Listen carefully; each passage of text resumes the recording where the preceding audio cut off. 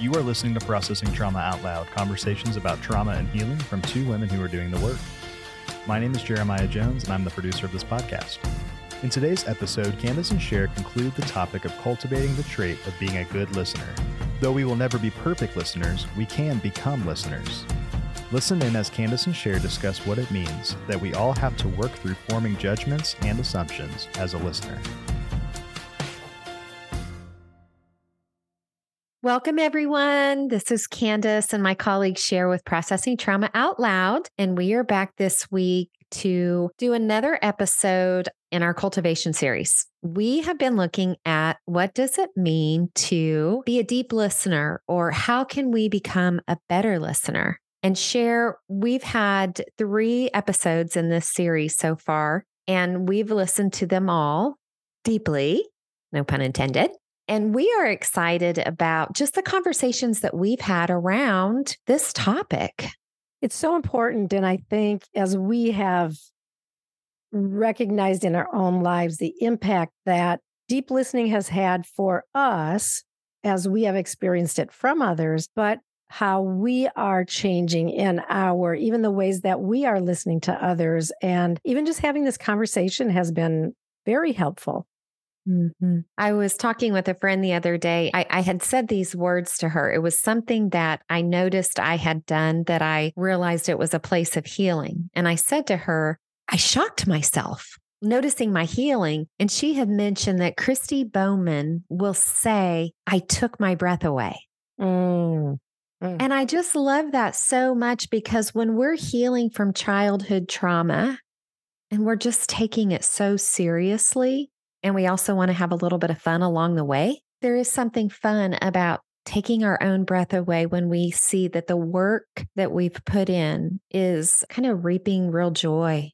Yeah. And making a big deal about it and celebrating it, right? Even if it's just momentarily saying, I took my own breath away, because we can get very deep into the heavy stuff. But sometimes I think we do pass by the areas where we have identified growth or seen change. And it's kind of like, oh yeah, well, I've changed in that, blah, blah, blah, and go on. But what if we pause and we recognize, like, this is a big deal?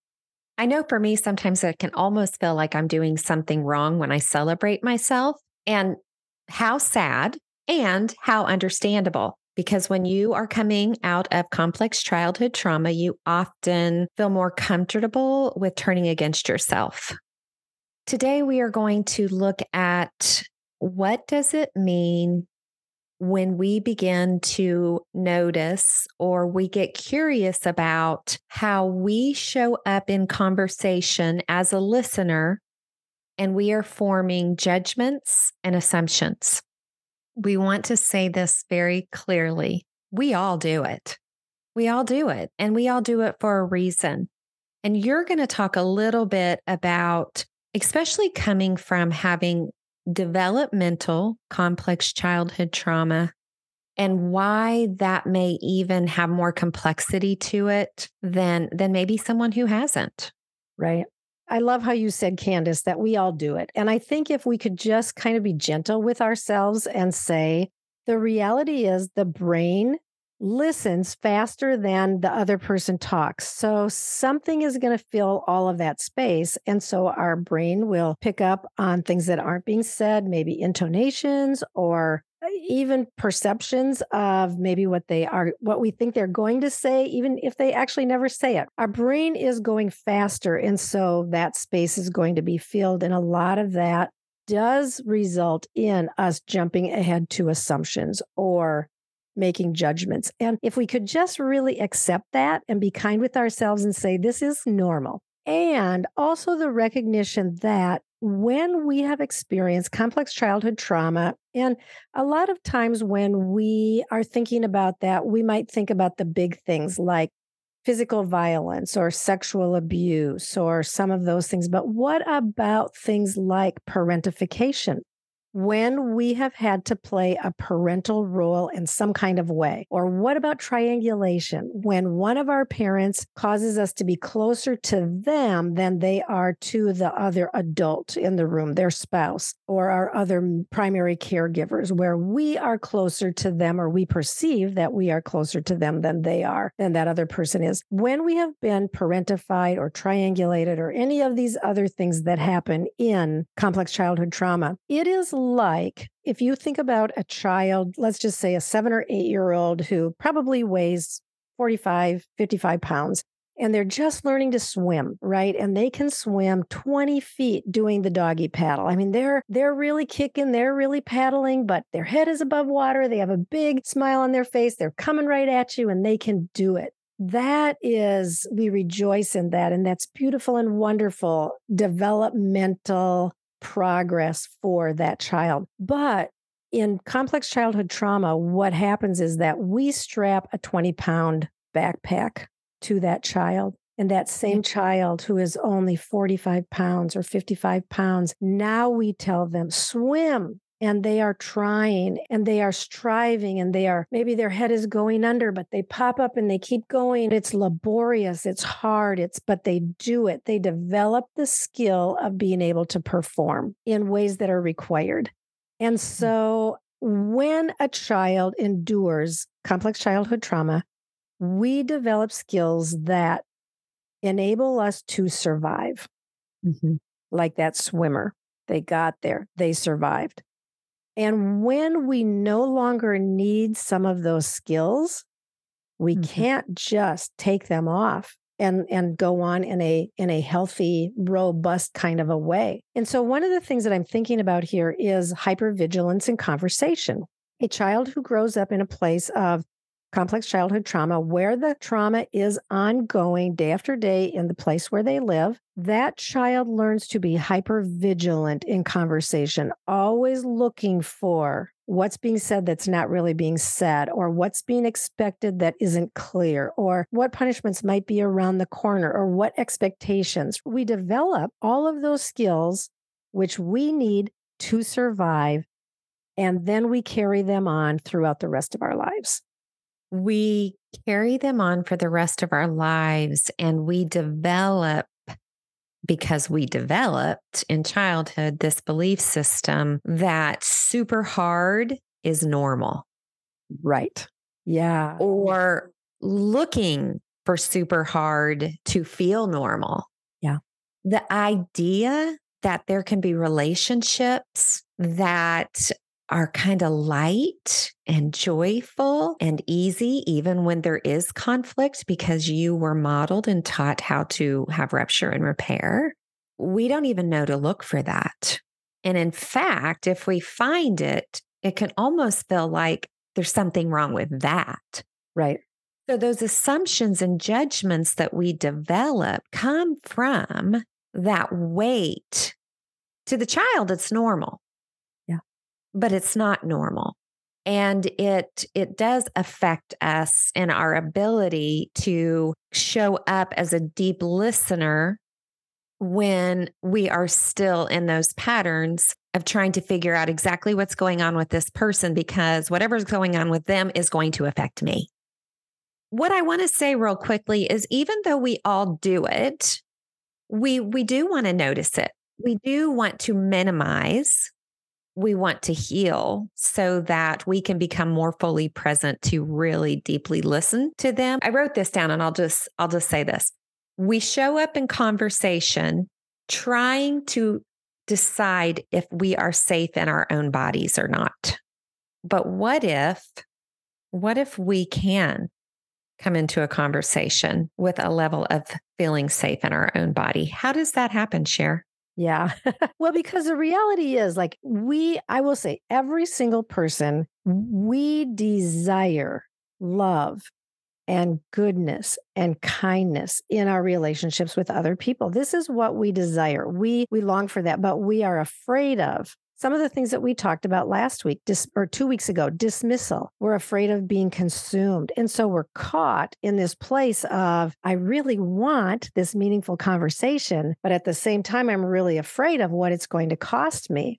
when we find ourselves there and those judgments come up and we're in the middle of the conversation and all of a sudden we notice maybe something was said and it triggered shame. Let's just use shame, for example, but it could be many different things. It triggered shame, and all of a sudden our brain goes off on a rabbit trail and we are making assumptions. We are making judgments. We are trying desperately to get ourselves into a safe place. This just happens. It's not a right or a wrong.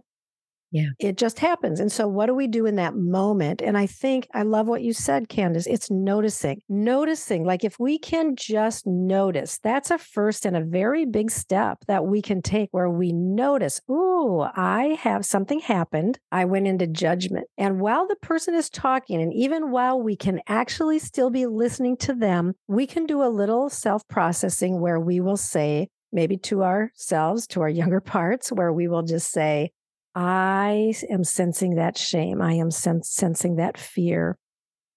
I care. I recognize that you are feeling afraid right now. And I promise I will get back to you on this when this conversation is finished. But right now, can I stay engaged in this conversation? So I think noticing, and then once we have noticed, we can just send a little bit, it doesn't take a lot, a little bit of care to those young places, enough to let them know, we see them, we soothe them, we make them feel safe in 10 seconds. Mm-hmm. And then we do come back later to them and we re-engage with what happened right there. We do some of our own processing, either alone or with a friend. Mm-hmm. Yes, that allows us to come back more fully present into the conversations without those assumptions and judgments. And that is a gift that we are giving our listener and being a deep listener, and really a gift that we are giving ourselves. They're not getting missed, and those young wounded parts aren't getting missed. I mentioned to you when we were processing the conversation before we pushed record, how historically, when I would show up in specifically a small group, I had this belief that the people in that group, or at least some of them, not only were going to hurt me, but wanted to hurt me. And that level of belief for me, it was so real. The truth is I would get hurt, but it was almost like I believed that people had a motive to hurt me. And sometimes I would even attribute to that to like, oh, a good motive. If they cause me pain, then I can learn something. And I just told you like, oh man, when I started showing up in the Pearls every week, multiple times a week in the beginning, now once a week, slowly over the last 3 years, I have no inner noise of that happening anymore.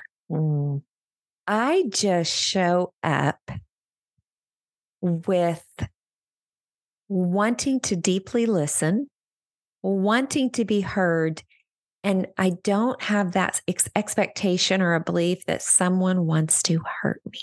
Yeah. Wow. And I just will say, Candace, like that is worthy to celebrate. That is so much goodness and transformation. And the truth is, I know your stories and I can understand easily why this has been a battleground for you, where groups have been a battleground for you, and where building trust has felt at times like agony. You put yourself out there a little bit, you make yourself a little bit vulnerable, but you're kind of inside, you're expecting the worst. Yeah.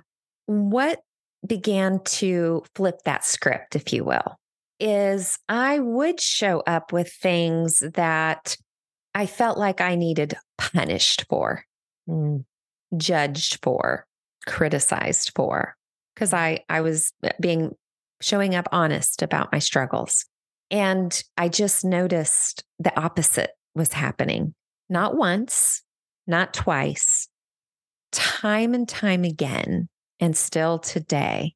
It is that kindness, compassion, curiosity, and yes, sometimes a little bit of a challenge is what leads to true transformation.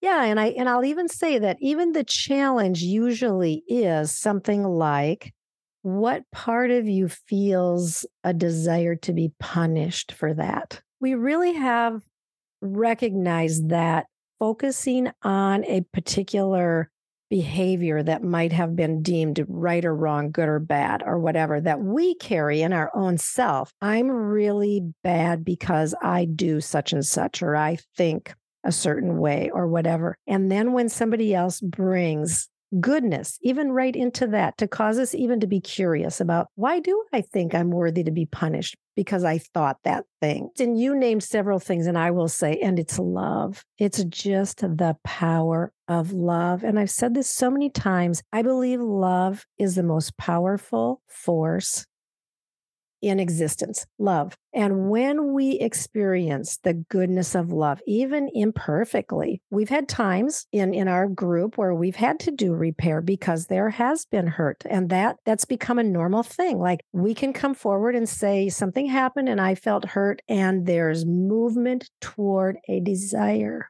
for repair. And this is something that everyone is so desperate for. We grew up in environments where there wasn't repair, where we, in fact, had to carry heavy burdens alone time after time. And so now to experience the goodness of repair is just glorious. Yeah, it's life-changing. And when we access the courage to keep showing up and to staying in these relationships where I want to we've used this word before, but even to practice noticing. So we're going to practice noticing assumptions that we're making or judgments that we're placing on someone. And we're going to, like you said, if it's in the conversation, notice it and then come back to it. That's going to be a very powerful way, not only to notice when you're doing it, but what can we do if we feel that coming against us? I feel like this conversation can be very helpful. If maybe you don't even, have you even thought about this? Have you ever slowed down in conversation and realized that you're making a lot of assumptions and judgments towards someone that honestly probably most of the time is not even true? But you're doing it because of your need to survive. You're doing it out of some sense of needing safer space. And because, again, of the fear of being able to trust, and making the full circle here, and being afraid that our deep desires for love and compassion and care will not be met. Such a good conversation. And I've loved this series on cultivating deep listening. We may come back to it someday and add more, but we're looking forward to starting a new topic next week in our cultivation series. And you'll just have to come back to find out what that is. So good to be with you, Candace. Love every minute. Yeah, me too. Love you, friend. Love you too. Thank you for listening to Processing Trauma Out Loud. Make sure to check out the show notes for links to suggested resources and social media. Like, subscribe, and follow to keep up with our weekly content. And if you don't mind, take a moment to rate and review us. Your feedback is extremely valuable and contributes to the success of this podcast. One last thing, if you have found this podcast helpful in any way, or if you have questions on how to take the next steps on your healing journey, please reach out to us via email at candaceshare@gmail.com. That's KANDACESHER@gmail.com. Music was created by Caleb Paxton, and our sound engineer is Jeremiah Jones of AutoStory LLC. We welcome you to join us for more conversations soon. Take care.